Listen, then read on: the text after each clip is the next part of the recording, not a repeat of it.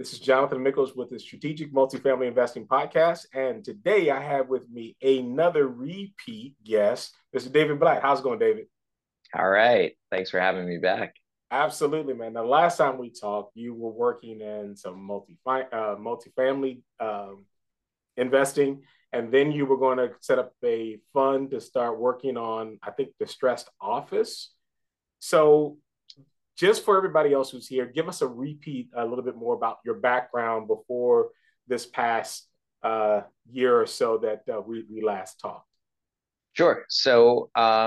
I have always had a background in distressed debt. I managed a distressed debt fund for over 10 years.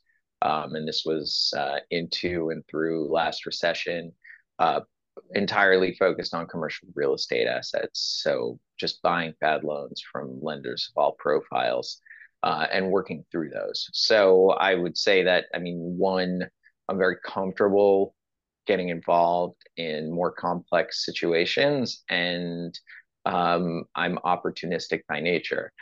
The market's been really great for a decade, since we came out of the Great Recession. And it was never really kind of like the right time to really support a distressed only fund.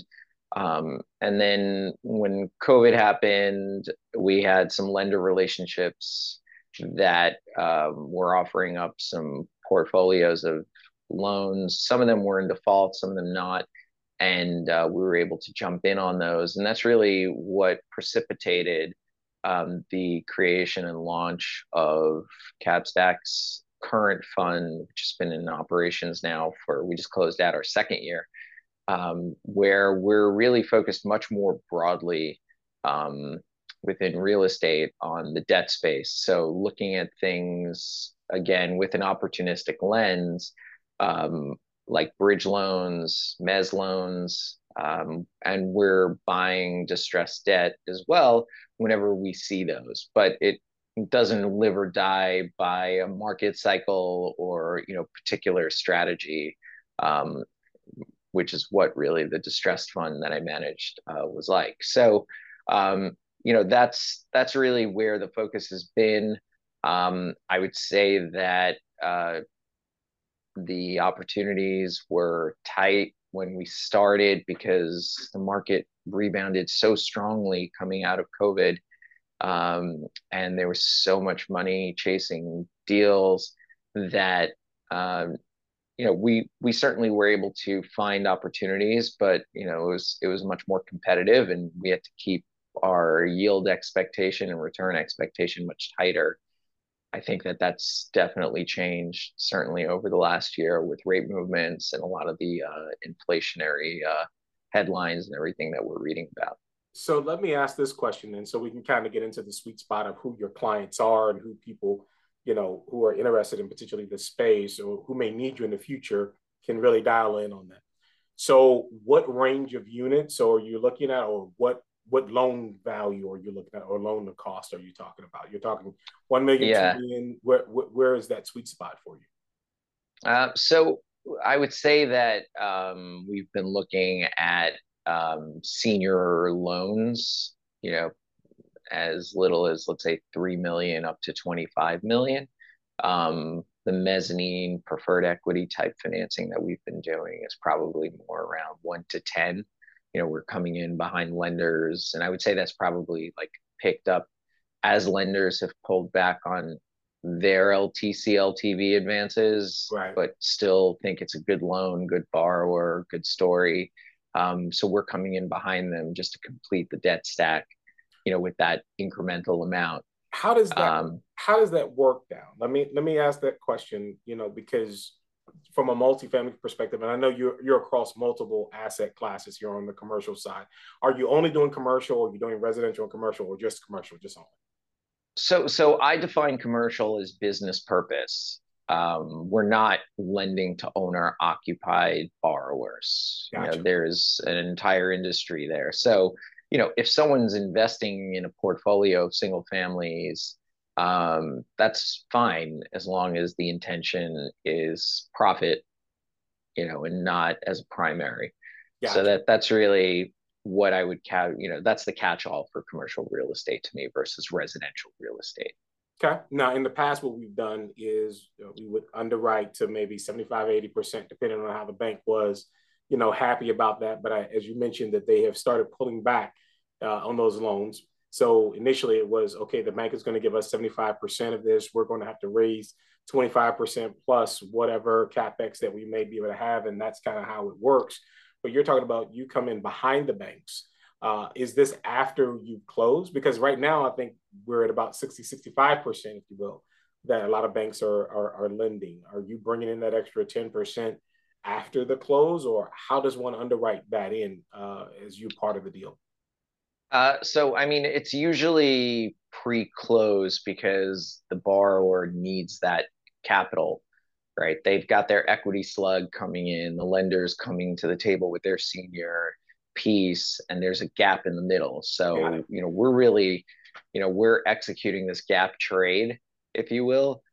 Sometimes it's borrower driven, sometimes it's lender driven because we have relationships on both sides, where ultimately, the debt stack, if you will, has to be solved, right? So the senior is, like you said, coming in short 60, 65, whatever that may be, and they need to come in with that last 10%.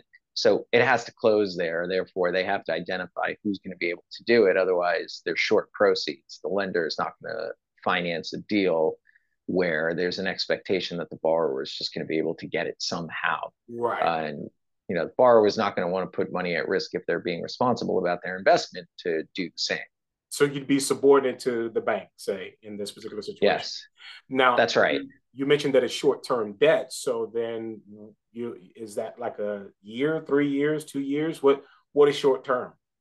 And that's a good question, right? Because you have various lenders who will define that very differently. For us, right now, based on where we are in the market and where we feel like the market's trending, we're really looking at no more than 1 year positions.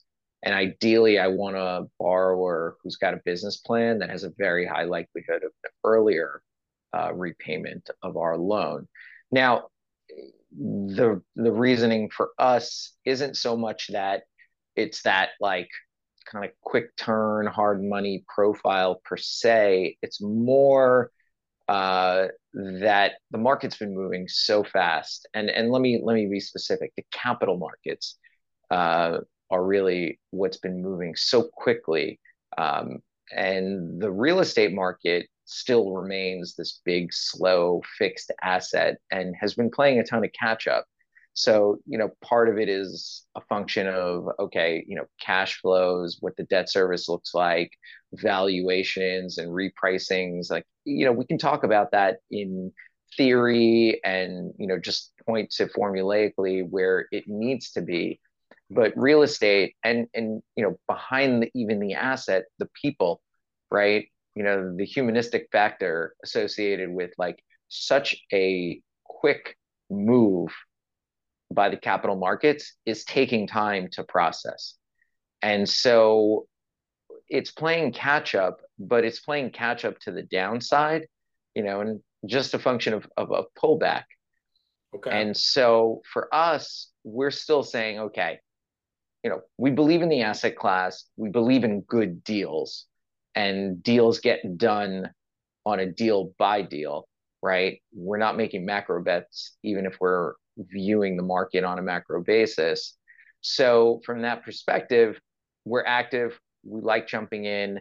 We're being opportunistic. We're being thoughtful about the downside, but we're also saying, okay, the market's trending in a particular direction. Real estate still has to align with where the capital markets have moved so fast. And so, based on that, I don't necessarily want to be locked into something for a matter of years.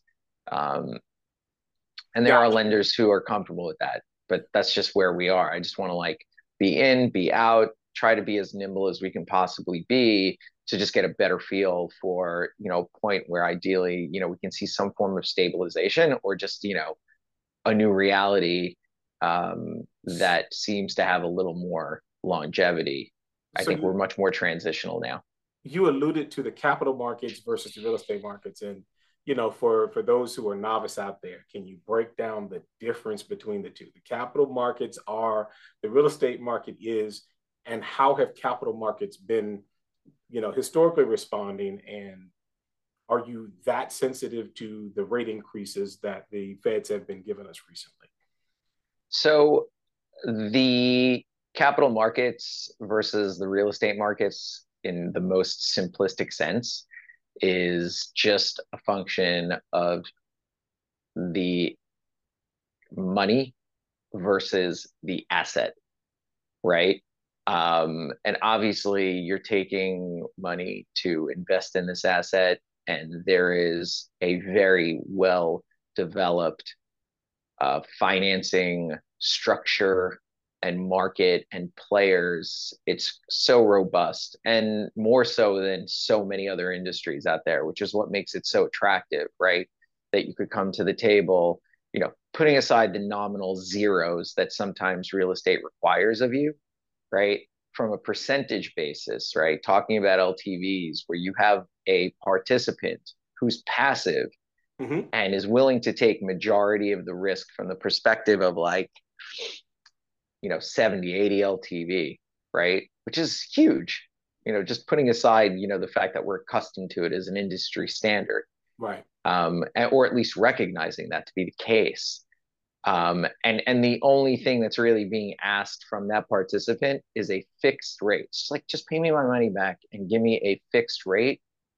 The evergreen nature of owning this thing, if you want it generationally or if you want it for a few months, if all, and the upside associated, that's all yours.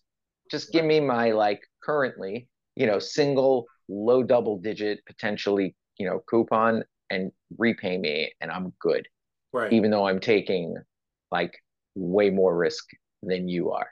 Right. So, you know, that's the capital, right? And then you've got, the real estate. So the capital markets historically, and certainly, well, first of all, over the last 10 years, and not only have they been stable, but the rates have been so favorable on the debt side, that it's just created a level of predictability. Um, and it's also created a significant amount of capital availability.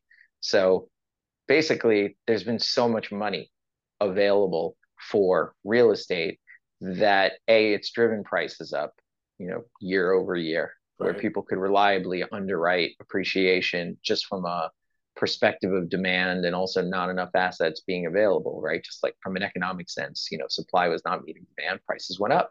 But are you So starting to see that slow down now in the capital markets? That yeah, absolutely. okay. You're starting to see it slow down.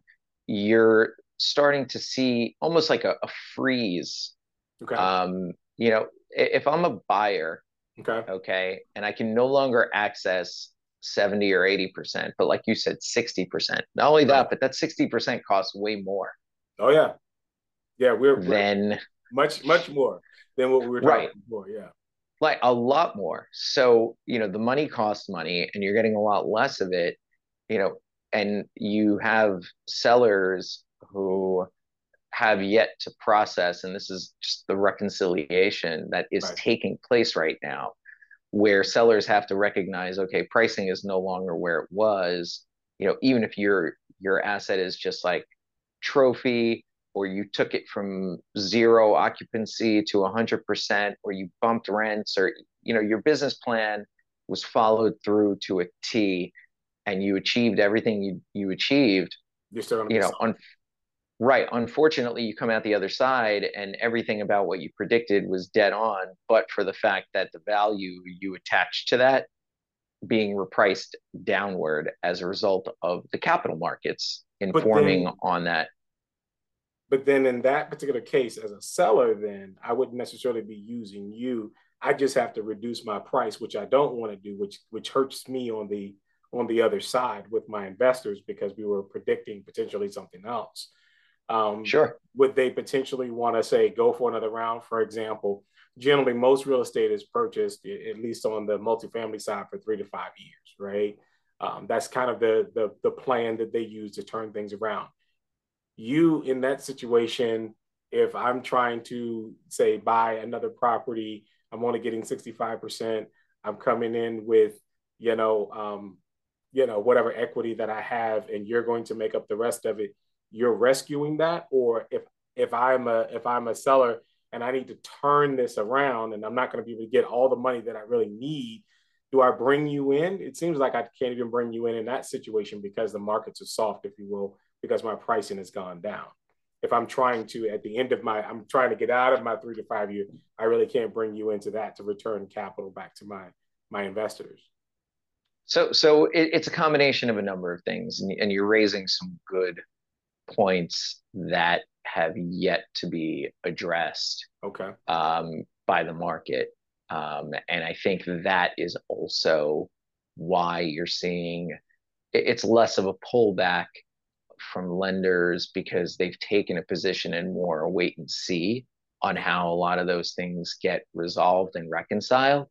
There's a sense that, okay, if the rate increases just at some point, get to that new normal and stabilize within a particular range, then that will allow everybody to just start planning and projecting out based on that, and understand how to essentially execute and value.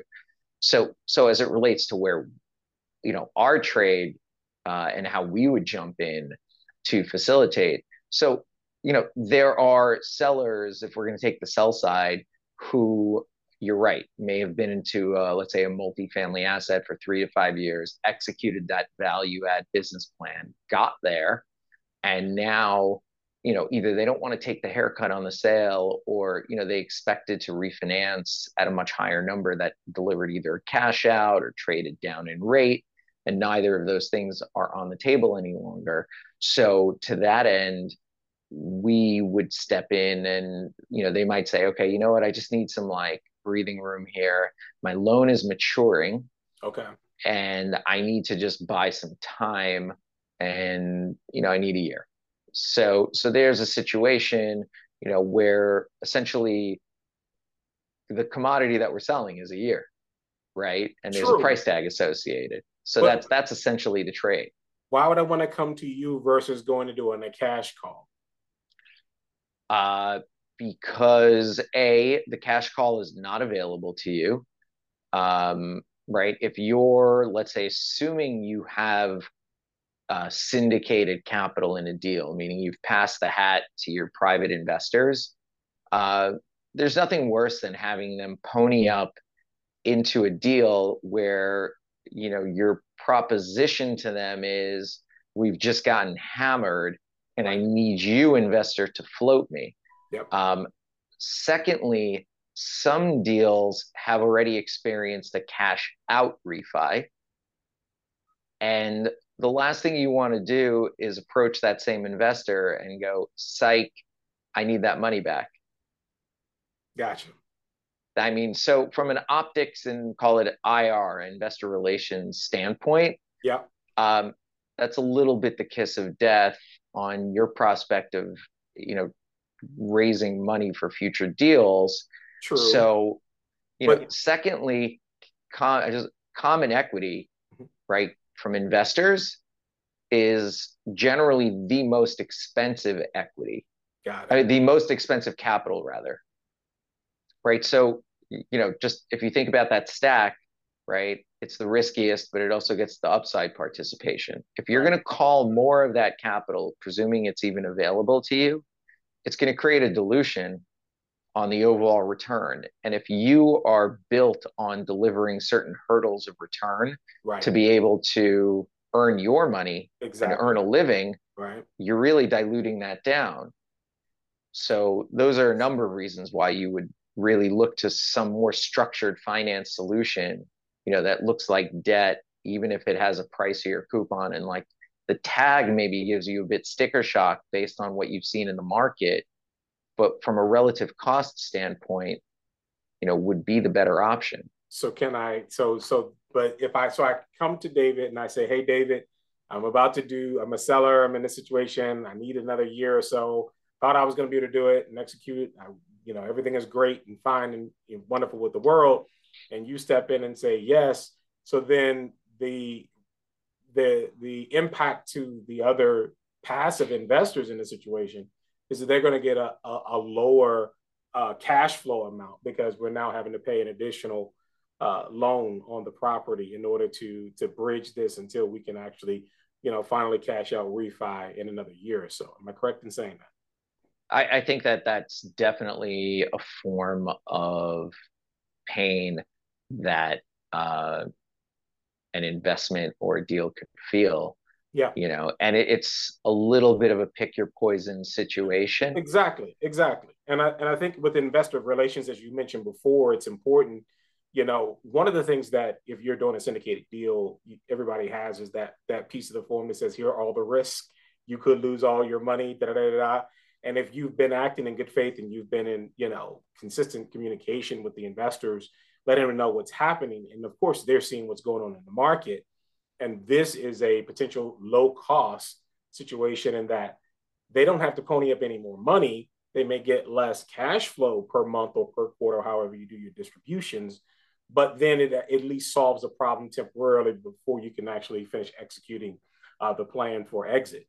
You know what I mean? So Absolutely. definitely another option there. So let me ask you this question then. I'm sorry, were you about to say something else that I cut you out there? No, In no. terms of where you see us going, I mean, obviously, your money is at a year, and trying to come in and doing that mezz, debt piece, which is perfectly fine. But where do you see the markets actually going? We've been talking about a recession, and then we've had 2 quarters of downturn, and no one is using the R word, right? So, what do you see? I've heard different things from different people. As a matter of fact, I was just talking with Yeah, somebody. Yeah, go ahead. Go ahead. Yeah. I'll tell you. Listen, the market's in a recession, Okay. right? And if you want to argue me on the scientific definition of what a recession is, sure. Okay. Okay. But at least let's zoom in. The real estate market is in a recession. Okay. Okay. The valuations are adjusting downward. Certain asset classes are feeling a lot of pain. There is billions of dollars of loans that are going to be maturing over the next few years that don't have a clearly defined exit as to how those get repaid. So, those are some serious red flags. And now, listen, the market could come back should the capital markets on a macro level and the economy on a macro level, turn the inflation narrative around, right? But like, if you look at just again economically, the concern of the Fed, which is driving a lot of this, being inflation, they are deliberately trying to hit the brakes on the pace of growth across the board. So, I mean, that in and of itself, that slowdown, I mean, just from the definition of the word, they're trying to affect a receding of economic growth, granted to a positive pace, but something that's been much, much slower than has been in the past, right? So real estate's there, right? The real estate capital markets are there. There are other industries that are experiencing that as well. And, it's uneven, but 100%, like that is where we are. And there are certain things that need to get solved, or at least there has to be a very clear path to that solution for us to be able to then point to, okay, I think we're at a bottom or around there. And, for a certain longer horizon, or I can buy in for X dollars for this time frame, and I feel like I'm money good in terms of both asset preservation and then appreciation. But I mean, nobody's going to go out there and reasonably take a bet like that unless on a specific deal level you're buying so right, which Right. is possible.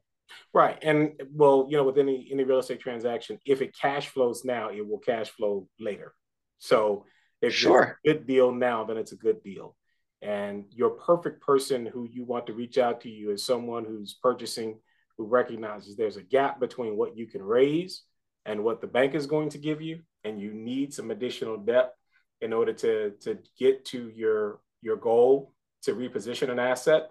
This is probably not a stable asset, right? This is probably one that needs to perform quickly so that they can increase the rents or whatever in order to be able to repay you back within a year. Am I correct in saying that? Yeah, I mean, listen, my box is really just a view on the direction of the market. And granted, look, I manage a fund. We're trying to generate a return. We want to see exits on our investments within a certain time frame based on that. But overall, we're calibrating to the market. A year ago, 2 year deals and 3 year deals were certainly on the table because our view was that that was a good place to be making loans for the fund. But I'm constantly just looking at the real estate market as a whole, thinking about where I can participate in that ecosystem, but at the same time, also here is just generally speaking how I tend to think about things, and frankly, how any investor really needs to think about things. What is your counterparty trying to solve for them?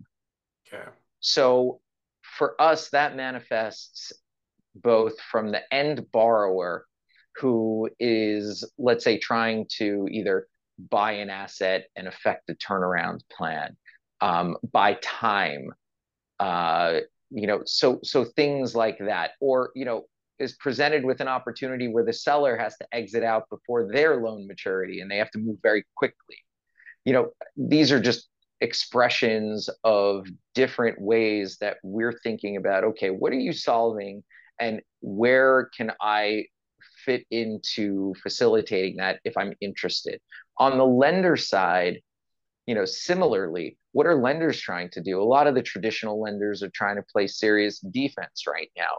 They're trying to, generate business potentially, or maybe they're just like pencils down and not generating business because the reason that's happening is not even a view on the market. A lot of banks have just essentially just gone dark on doing real estate lending because depositors have been taking money out of their bank because across the street they're getting a half point more on a savings account than they were getting at the bank. Like this is a real This is a real situation. thing. Yeah. It's very real. A lot of banks have been like seeing their cash drop because people are shopping, Right. which is like, and that has this cascading effect, so by understanding certain drivers, even on that side, if a bank is open but they're short proceeds, we come in on the gap like I described. Right. If they can't take the pain of a good loan, let's say maturity defaulting, then we're able to step in and take that down. But the reason that we're doing it is not simply because we exist. It's because I'm taking the time to figure out the things that people are trying to solve, both for the upside and trying to solve with respect to pain points that they're experiencing in the Right. current market environment. And that is just generally speaking, I don't care where you play. Like you need to be thinking about that Right. to be able to create enough of a pipeline of quality and then also be you get first look on these things when you can just like communicate both implicitly and explicitly to the other side of the table, like I understand what you're trying to get to. Right. Here is how we can make this deal happen and I can facilitate that. So then let's talk about this, David. How do people get in contact with you? What's the name of your fund, first of all? So, I mean, the firm's name is Capstack Partners. The fund is very inspiringly Capstack Real Estate Credit Fund. So there's no mistaking what it is. Um, and we have a website. I'm best reached on LinkedIn. So David Blatt on LinkedIn. And that's the best way to reach you. In your website, what's the website address, just so people can capstackpartners.com. There you go. Well, listen, David, this has been very interesting. And as you mentioned earlier in our pre-conversation, complicated. For those of you who are in deals and you know you're coming out of a deal or you're getting into a deal, and you know you're thinking, I don't know if I want to do it. David's the person that you need to talk to because he's in the weeds. He's making it happen, and making things more accessible to all of us here to make sure that our deals get done, no matter what the real estate transaction is. So please make sure, and of course it's non-owner occupied stuff. So please make sure you reach out to David for any of those things. Again, thank you so much for coming back, David, and we look forward to talking to you very soon. All right. Thanks for having me. Absolutely.